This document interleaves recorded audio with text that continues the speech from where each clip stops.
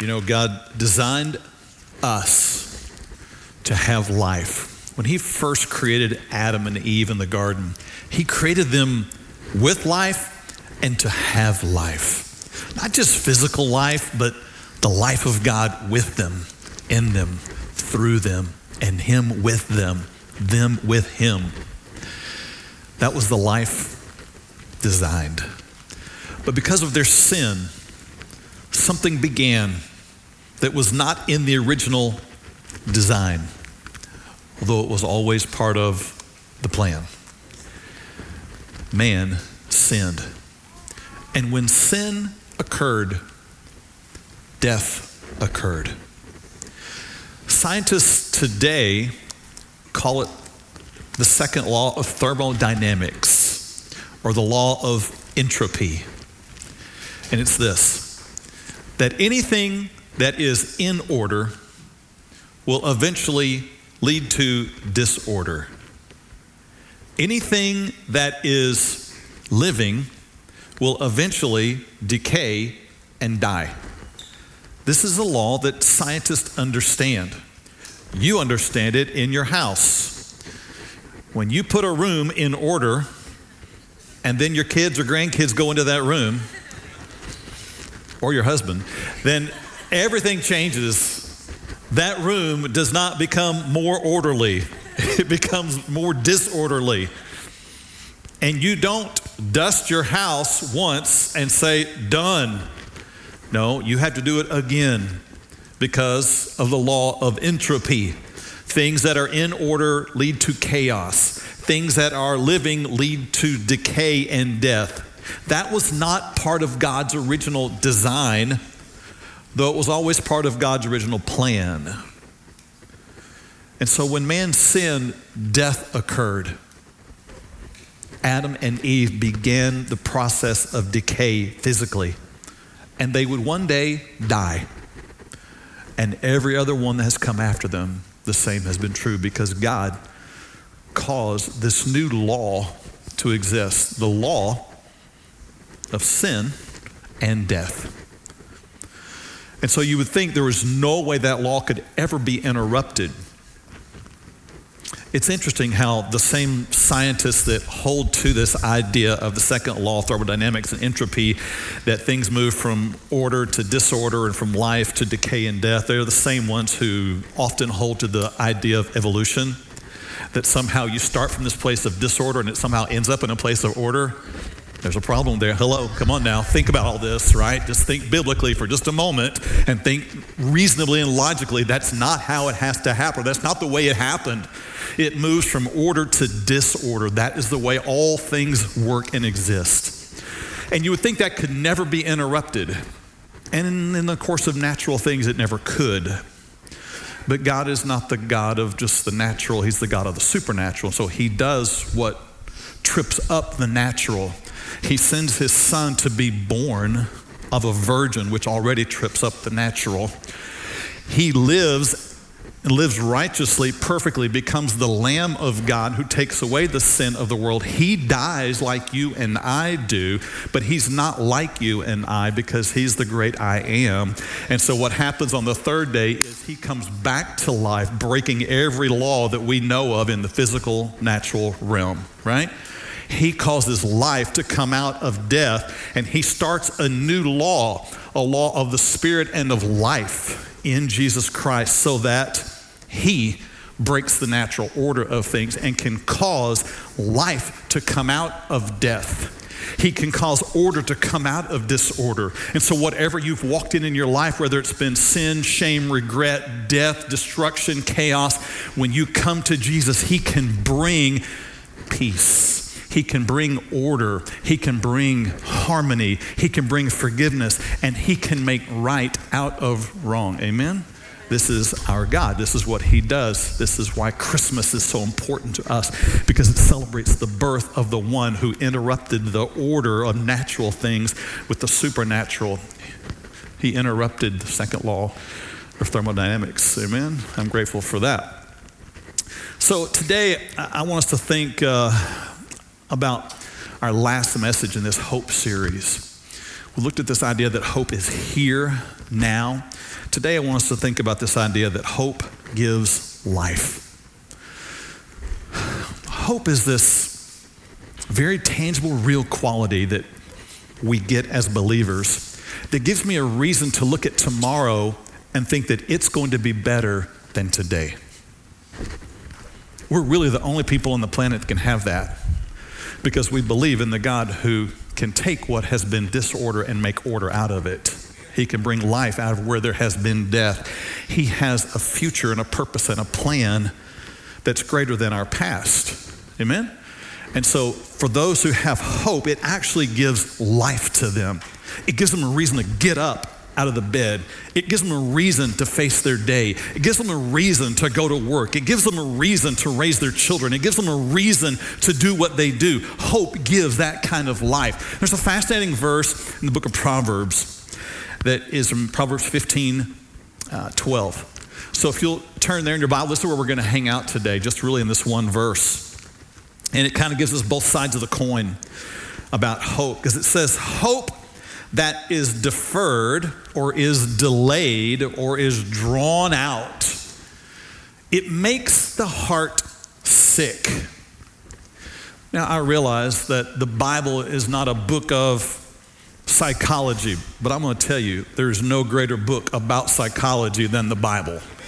I'm telling you, if you want to understand the soul, you want to understand the mind, you want to understand the emotions, you want to understand how to bring peace out of chaos, you have to turn to scriptures, because God is the creator of all things and he knows all things and he has given us truth in his word. And so here, Proverbs, they have this curious verse that says hope deferred, it makes the heart sick. So the word deferred means to be drawn out, to take long to get to, much longer than expected or anticipated. And so when there is a long, long way off before there is any hope, when hope seems to be drawn out past the point of even what's reasonable, when it almost seems as though it doesn't exist, that condition of the mind and the soul of not having hope, it makes the heart sick. Interesting. The heart sick. It makes the soul go through difficulty, pain, a soul disease, if you will. It puts the heart and the soul of a man in a place where he is filled with discouragement, hopelessness, depression, because they look at tomorrow and they can't see any good. Now, I've said it before, I'm going to say it again today. I feel a reason to be able to talk about this because I have walked in this. I have walked in depression and anxiety and darkness of the soul. So I'm not talking to you today out of theory or out of abstract. I'm talking to you from very real places in my own life that I've walked in the past. I know what it's like to wake up and look at my day, the next hours ahead, and the future, and it be cloudy, murky, dark, and without a reason to even want to walk into it. To think that staying in bed with the covers over my head is a better option than anything else. That any conversation with anyone else is too painful. Any interaction with people is too difficult. And it would just be better to stay isolated, withdrawn, asleep. Anybody walked there before? I have. I know what it's like to have my hope so cloudy, so dark, so distant, so delayed, so deferred, so removed that it made my heart sick. It put me in a bad spot. It filled me with all kind of anxiety. It filled me with all kind of panic. It filled me with all kind of insecurities. It fundamentally changed my personality. And when there is no hope, that happens. You get to a dark spot, become pessimistic about everything, become paranoid about everybody. You become isolated, withdrawn, and you start having even unexplained physical illnesses. During those years, I went to the doctor more than any other time in my entire life for stuff that could never be fully understood or explained. Because when your heart gets sick, it begins to affect the rest of your body as well.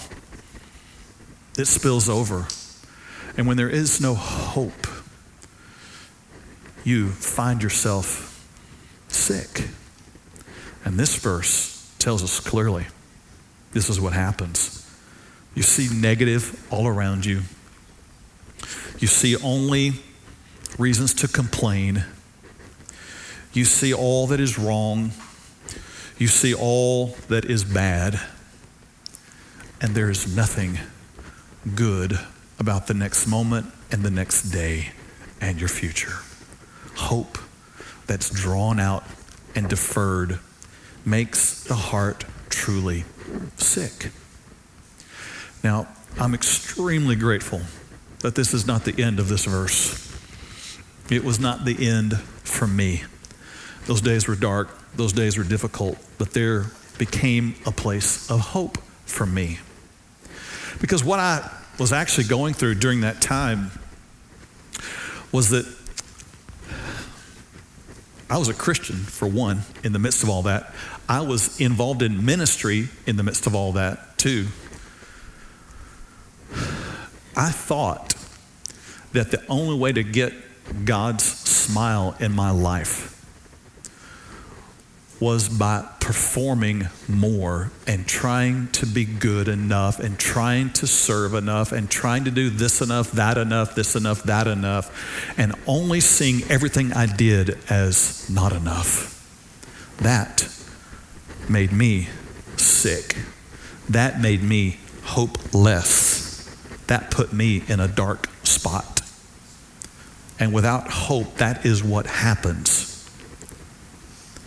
Until one day, I know it was through people who were praying for me, and I know it was by the sovereign hand of God.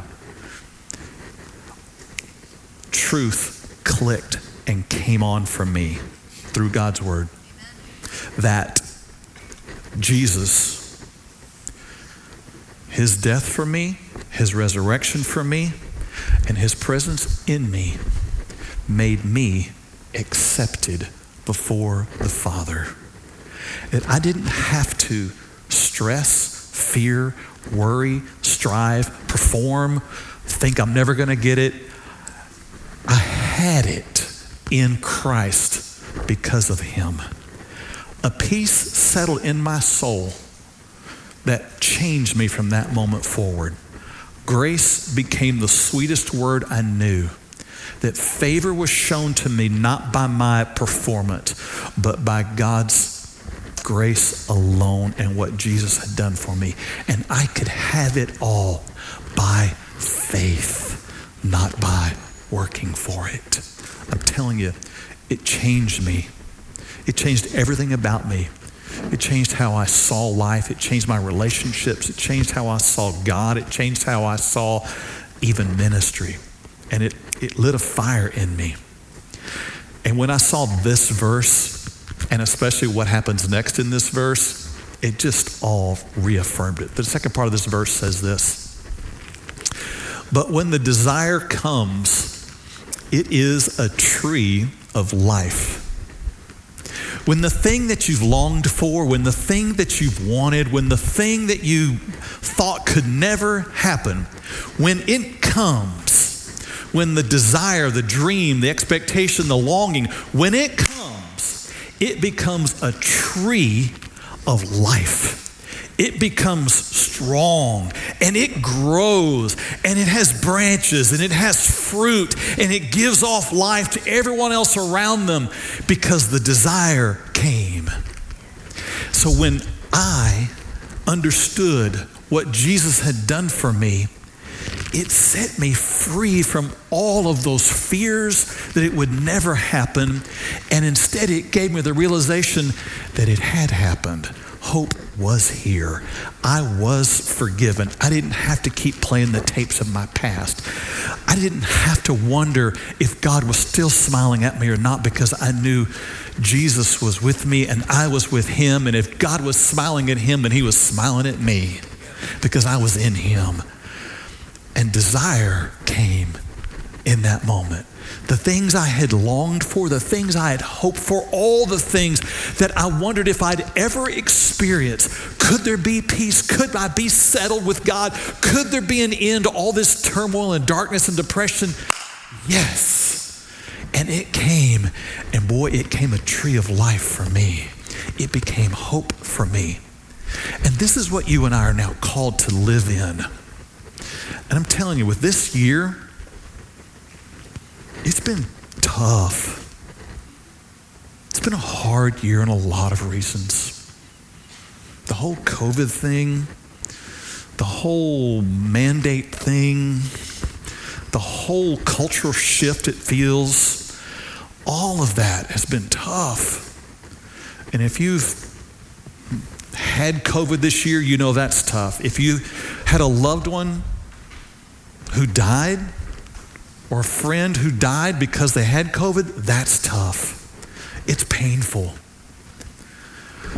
But I almost think that what has settled over our nation and the world in some ways is more difficult than the disease. And it is this wet blanket of hopelessness that has just settled down and just put a damper on everything and everyone. And it's difficult to look to tomorrow and see that, yeah, it's going to be better. It's going to be okay. It's going to be good. We, as a culture and as a people and as people on this planet, seem to be stuck in the first half of this verse.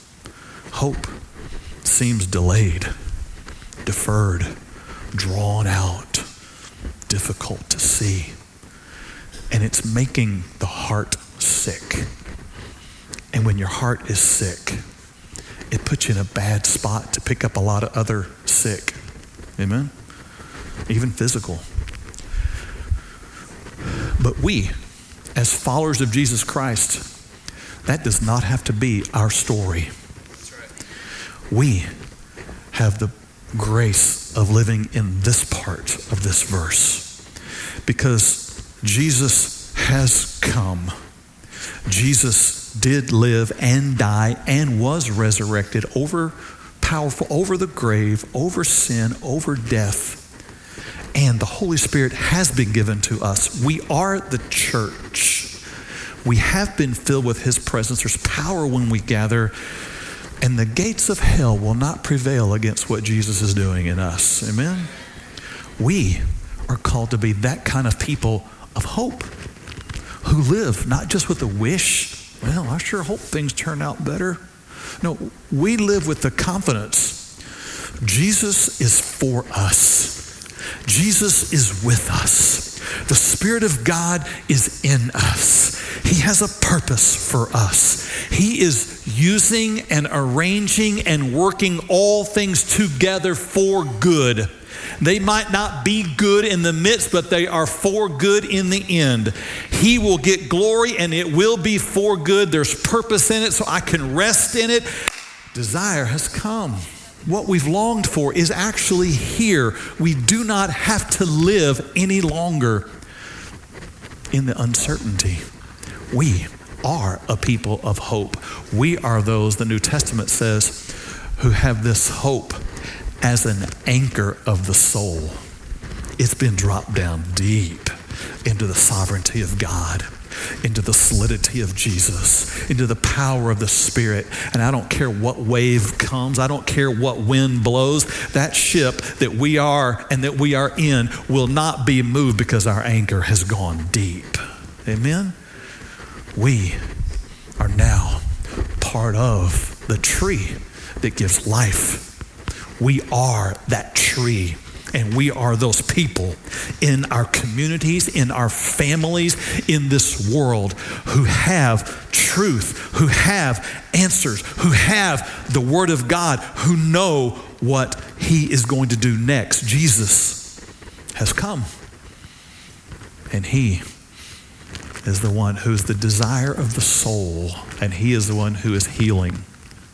So, what I'd like to do today is take a little bit of a look back at what this past year has been like, zeroed in on us as Vertical. Because I want you to see some of the things that we get to see from a staff perspective. And I want you to have reason to have hope. We have hope in who Jesus is, the Word of God, and the Spirit of God, and God's sovereignty over our lives. But it's good to hear some tangible things every once in a while, some good news, amen? So I want to give you some good news about some things that have gone on this year at Vertical Church. A couple of points. I'll show you some numbers here in a little bit, but I want to say up front, and I'm going to say it again in a little bit. Numbers are not what it's all about, amen? But numbers reflect souls. So it's important to see what God is doing. It's important. When Heather and I had all of our children and we would go somewhere and we had 5 of them, it was not enough to say, yeah, we have some children. How many do you have? I don't know. Numbers don't matter, you know. They're just children. No, numbers matter. Every one of those children was a soul. Hello? If you're going to Walmart and one of them gets lost, you're looking for that one. I'll leave the 99 to go find the one. Hello? Right? That's right. So numbers will be important here, but they're not the main thing. So let me tell you some things from a staff perspective that we see has happened this year at Vertical. The first one is this: a fresh move of God's Spirit in changing lives. You know, if you've been here some this year, you know this is true. As the year opened in 2021, there was a lot of uncertainty. You know, there was a lot of speculation about what was going to happen and what's going to be the church. Are we going to keep gathering? Is it all going to be online? What's all that stuff going to be? And we marched ahead with what we believe were God's orders for us. And in the midst of it, we've seen God do some powerful things.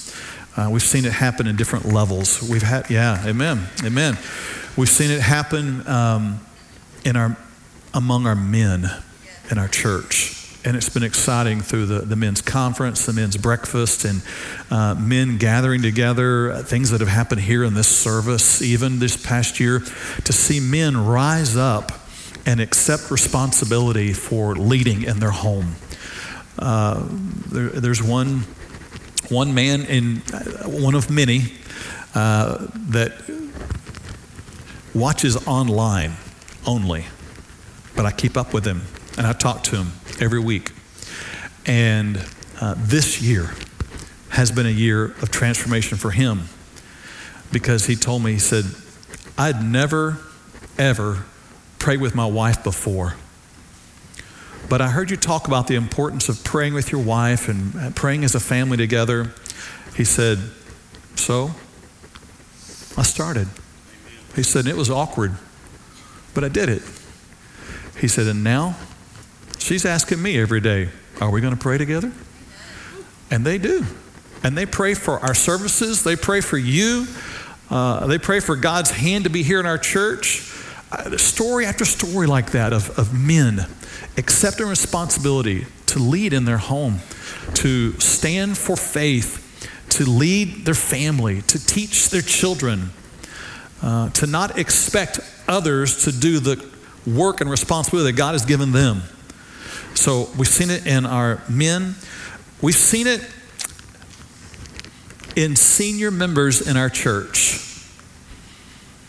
Now, I get put into that group sometimes when we're sitting with our staff and they say, there was this old guy that came, you know. I said, really, how old was he? Oh, probably 50 or something. I'm like, wait a minute. Let's change some terms here at the table a little bit. So our staff now says, that older man that came, so they're a little nicer to me and others. But, there's a funny thing that happens. The older we get, sometimes the more set in our ways we get. Hello? Yeah. Nobody wants to admit that, but it's true. But I have seen this year God move in senior members in our church in ways that you might not expect or would not expect. Hearts that set in a course all of a sudden just soften under the Spirit of God and actually change the kind of person that they are. It's beautiful to watch. I've seen it in our young people. I've seen hunger come alive this year for our students. We'll talk more about this in just a moment. We've seen it in our children. As children are learning Scripture and finding confidence in God's Word and strength in their faith. And we've seen it in our women as well, as they've gathered and deepened their walk in our women's Bible studies and just in relationships in general, as they are pursuing Christ and walking in His ways. We've seen God move, His Spirit move among us. And we've seen it here in our services. There's been some services this year where we all kind of weren't sure what was going to happen by the end of that service. Amen? And God moved, stepped in, and transformed and changed some things and changed people in the process. So that's one of the things that we've seen this year. We've seen it through the series. I just want to walk quickly back through some of the series we've done this past year, just to jog your memory. We started this past year with a series called Deeper. I think I got 3 weeks into it, and then COVID time came for me, and I was out for a while. So we didn't even get to finish that series. And then coming out of that, Breathe became very important for me.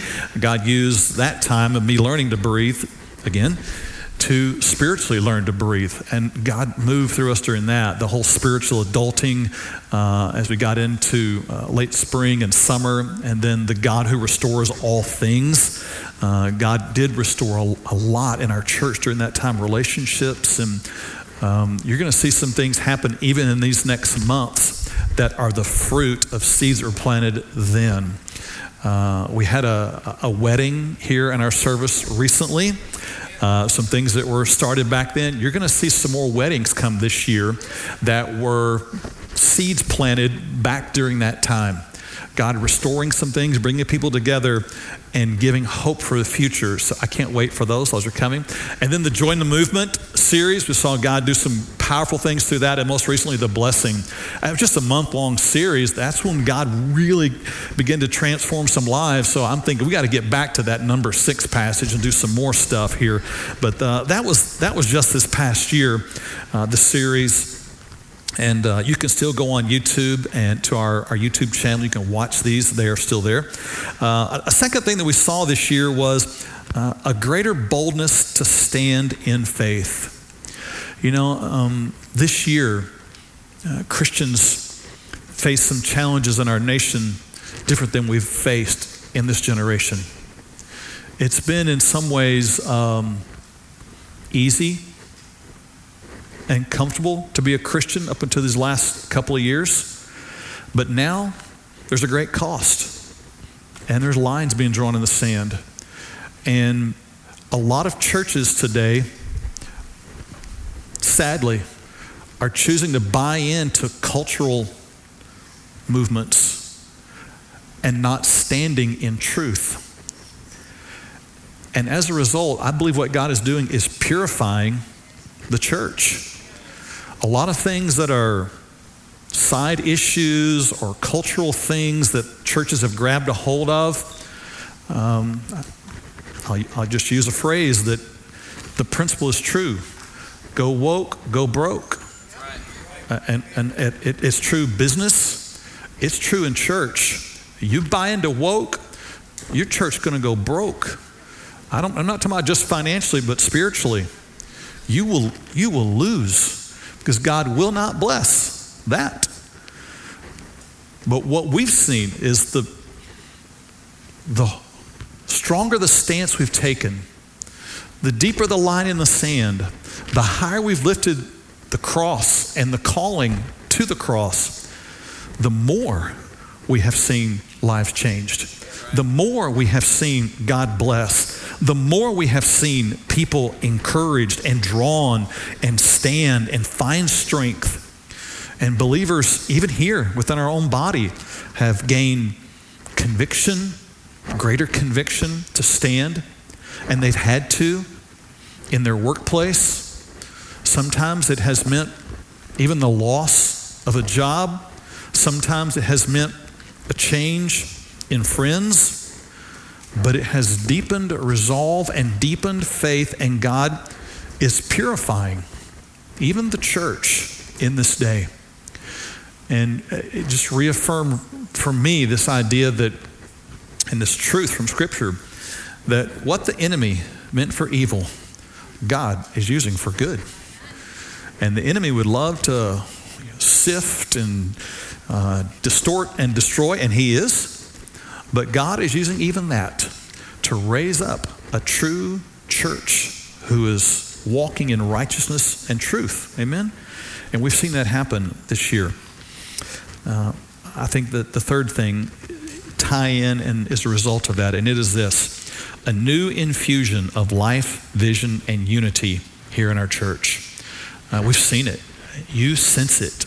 I love it, and I hear it often. People walk in on a Sunday morning and say, the moment I walked in the door, I knew the Spirit of God was in this place. Hey, you can't create that with right lighting, music, and, curtains and setting. That all helps, It's necessary and it's good.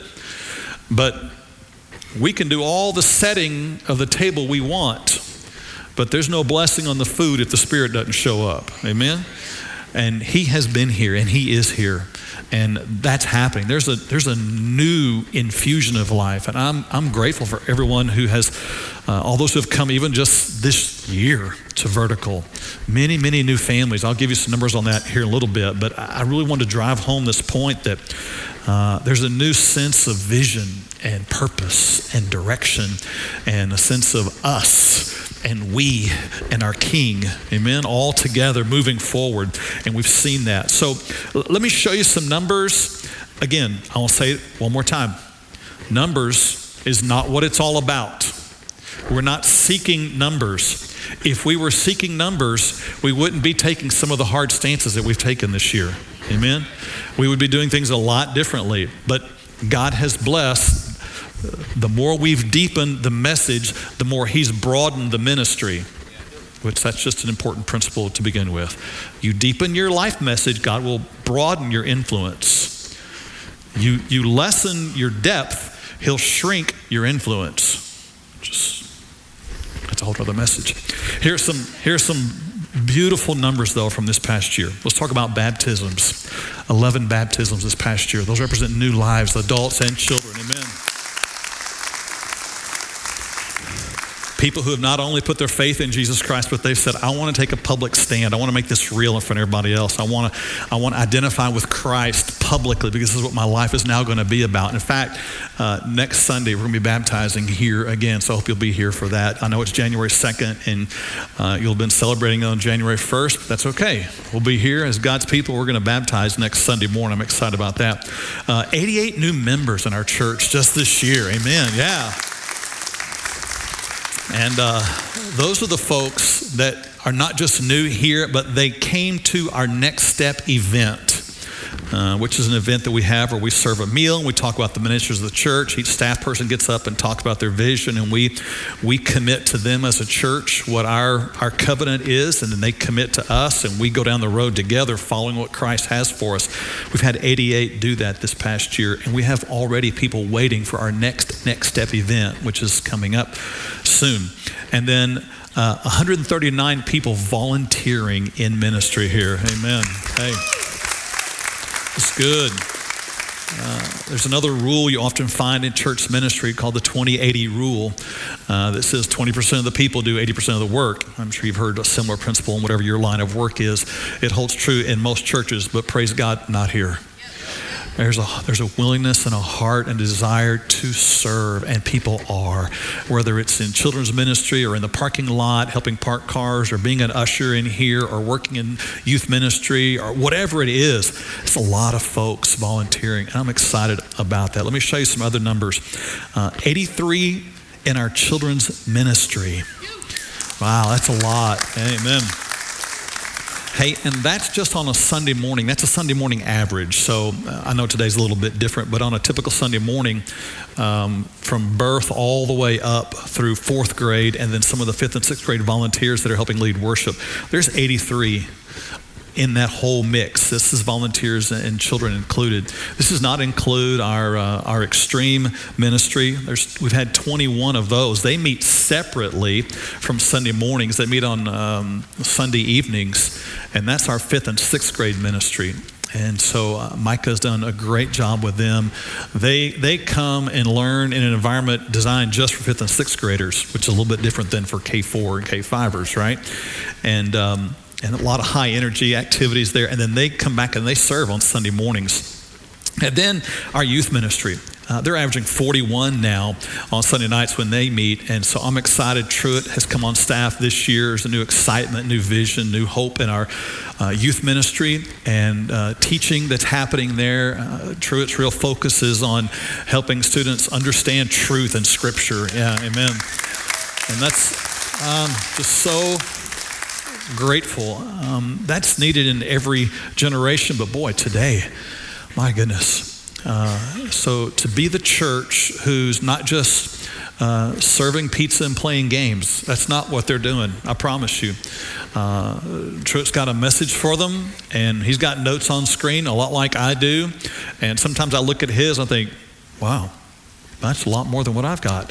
And, it's deep stuff. And he's walking them through these things. And they're challenged in their walk, not just in knowledge, but in application of their faith, how they live that stuff out. So those are all exciting numbers. Let me give you another number attached to this I don't have a screen for, but we've been talking to you about our Main Street Center, which is where our students meet, which is where our women's ministry meets, which is where the men's ministry meets. We have a lot of activities and groups that meet in there, and we've presented to you this goal of $60,000. We've been telling you goals each week or process or progress each week. We're now up to $56,076. Yeah, amen, amen. So here at year end, we're just less than 4,000 away from that goal. And some of the work has already begun over there. The appearance part has begun. We still have the air conditioning and some new furniture and some more pieces are going to be added to that whole mix over there that's going to be really attractive and helpful in ministry. Let me show you a few other numbers. 3 new staff members this year. Truett, and Roseanne and Alexa have all been a great addition to our staff.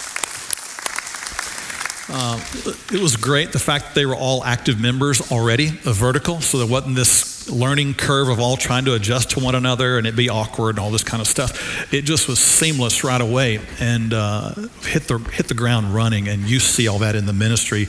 I'm excited because I think we are set for a long time to come of what God's going to do in our church with some great staff members. You're going to hear more about that today. 20 on average in our women's Bible study, and 28 men showing up on Wednesday mornings at 6 a.m. Not just for some breakfast, but for some intense Bible study. Amen? Amen. It's good. It's good stuff. So those are all tangible good things. Let me tell you some online numbers. And again, online is not everything, but it represents people. 1,200 Facebook followers. That's a lot of folks following Vertical. Amen? And if you're following Vertical, you know that there's some not just flashy pictures being put up out there, but there's stories, there's truth, there's encouragement to help you walk in the faith, stuff that's easy to share and get off to other people. And, it's this generation's version of back in my day, what was called Tuesday night visitation. Really. Back in the day, there was Sunday morning church, Sunday night church, Wednesday night church, and for the real committed, Tuesday night visitation. You came to the church and someone gave you a name, said, "Hey, go visit this person." You're like, "Okay, here we go." And so you go visit these people who were new in the neighborhood, or someone wanted you to go visit them or whatever. Right now, all it takes is a click on social media, and you can share a message that the church puts out with your friends and family. That sounds a whole lot like visitation to me, right? But it can happen in a click. You can share a message of hope. That's happening out there. On our YouTube channel, we put our messages up there. We started adding worship this past year. So you can go watch. We're putting up isolated songs each week. So we're slowly building this library of worship songs out there. You can share those as well. But just this past year, 3,832 hours watched on YouTube. That's a lot. That's a lot of people spending time listening to God's word. And then 469 Instagram followers, seeing what God is doing here in our church through that. We're excited about all of that, what God is doing. So let me talk for just a little bit about 2022, some things that are coming up and ahead for us, because hope deferred makes the heart sick. But when desire comes, it's a tree of life. And we have some good news. And we have the message of good news. And what is ahead, I believe, for us as a church and as believers is greater than our current and our past. There is hope. I'm not talking wish. I'm not talking pie in the sky. I'm talking confident hope in what God is doing, has done, and will do. Amen? So when I look ahead, and our staff has looked ahead, we actually started a process back in August of this year. And we go through really what turns into a 3-day intensive over 3 weeks, but we do it a single day, one each week. An intensive look at what God's doing in our church, where we are, our community, and what can we do to further the gospel? What can we do to truly make disciples? Because that's what we're called to do. That's keeping the main thing, making disciples. That's what we do. Everything else needs to support the main thing, making disciples. So we've spent time doing that, and we've come up with what we believe is a plan for that. And so I want to give you just some highlights of that today so that you can know some things that you can expect here in the future. Number one, we are going to continue to do the main thing. We are going to make disciples. This is what we're called to. We're going to do it in student ministry, children's ministry, men's ministry, women's ministry. We're going to do it in here. We're going to do it on the streets. We're going to do it wherever God calls us to do it. But that is what we're called to help people come to know Jesus Christ and then grow in Him, mature in Him, become a follower of Him, know how to live out this faith. We're going to lift Him up and we're going to live Him out, and we're going to teach others how to do the same thing, make disciples. That's the main thing. We're going to continue to do that this year. The second thing we're going to do is we're going to raise the standard. We've heard God clear through this past year. From Isaiah 59, when the enemy comes in like a flood, the Spirit of the Lord will lift up a standard against him. This is not the time to cower. This is not the time to hunker in your bunker, all that. This is not the time to, recluse. This is not the time to shy away.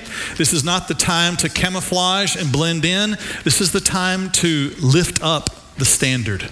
This is the time to boldly proclaim what we believe.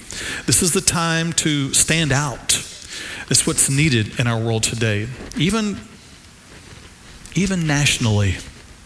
If we want to see change happen in our nation, we, as God's people, are going to have to come to an end of our fear and come to the beginning of our confidence and faith and stand and speak and boldly proclaim.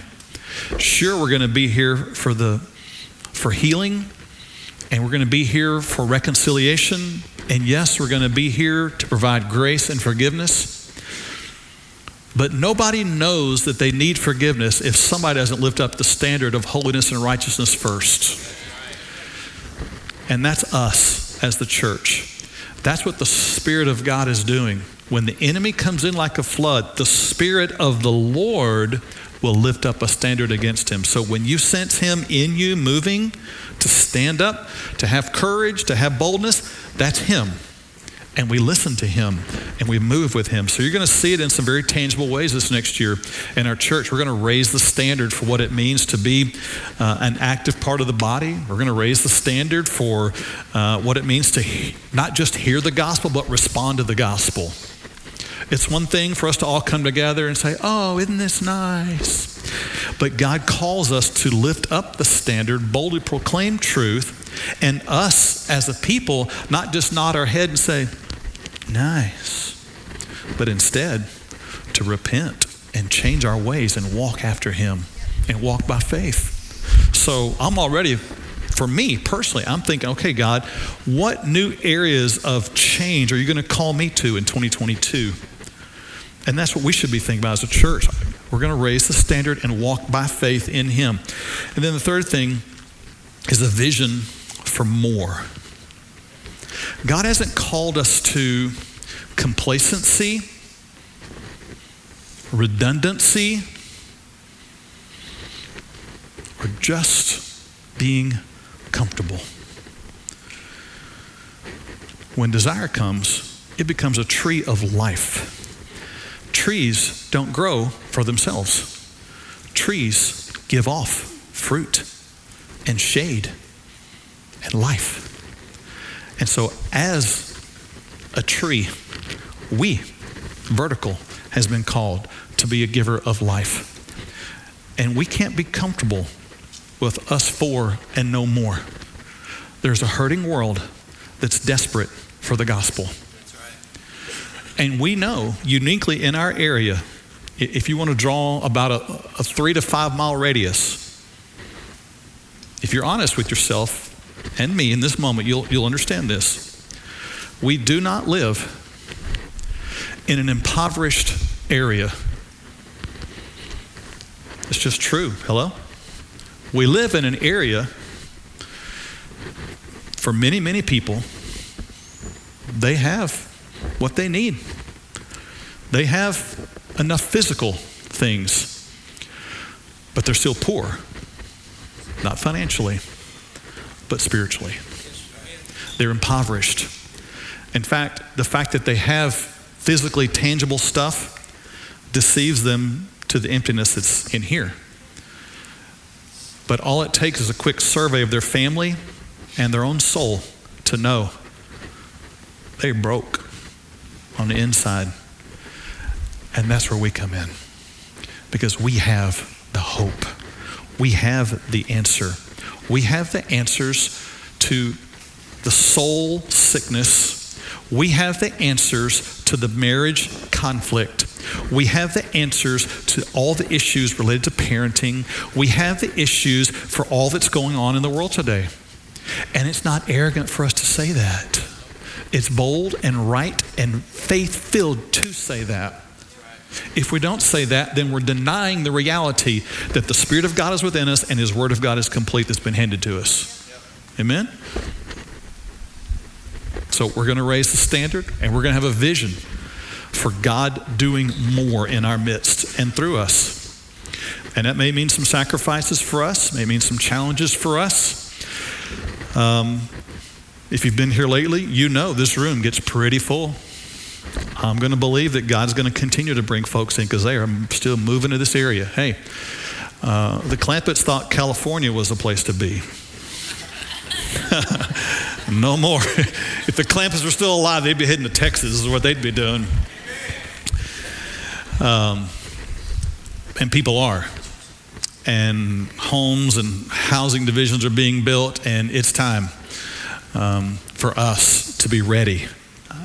Sometimes I'll just drive through some back roads back here that used to be back roads and open pastures, and now they're just home after home after home, and it's just stunning to see what God is bringing to our area. And so we will have a vision for more.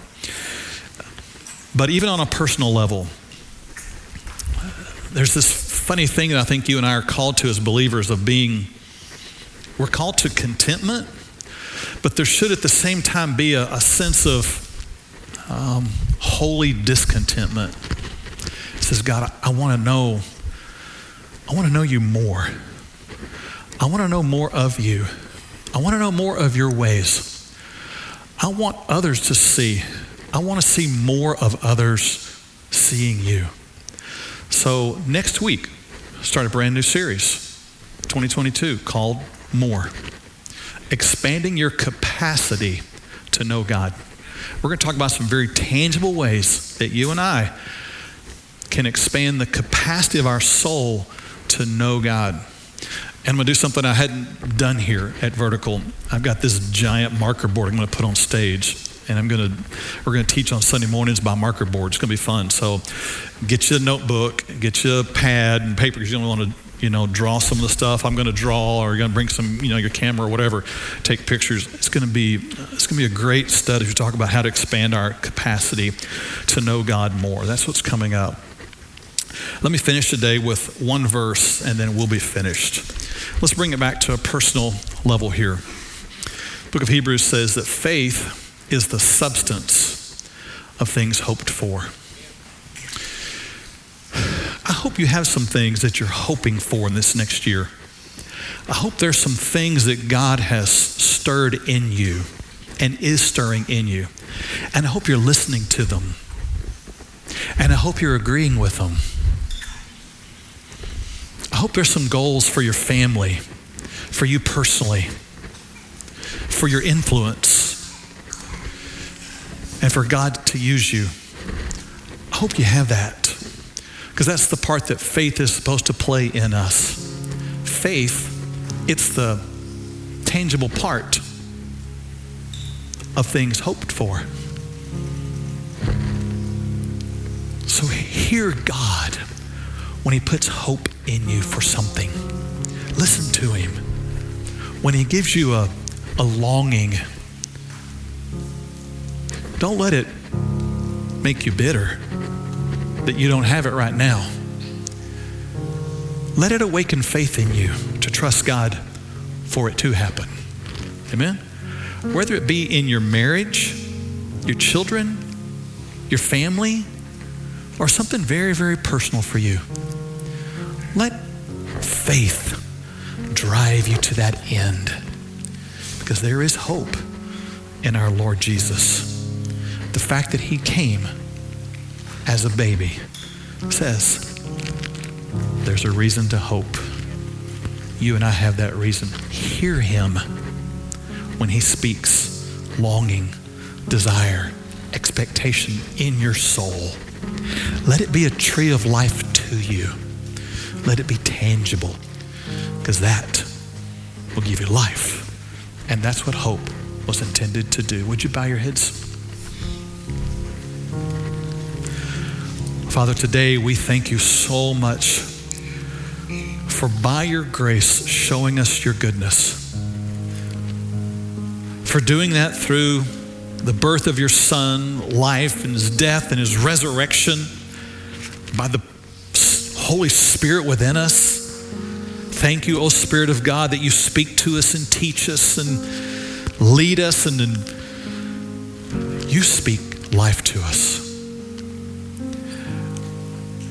I pray that we will listen to the longings, the desire, and the truth, that it might drive us ahead with joy, that it might truly produce the fruit of listening to that voice, to you, O Spirit, the fruit of love, the fruit of great joy, the fruit of peace that settles us, the fruit of real patience in the midst of the waiting, the fruit of kindness, goodness, and faithfulness to the task, and self-control.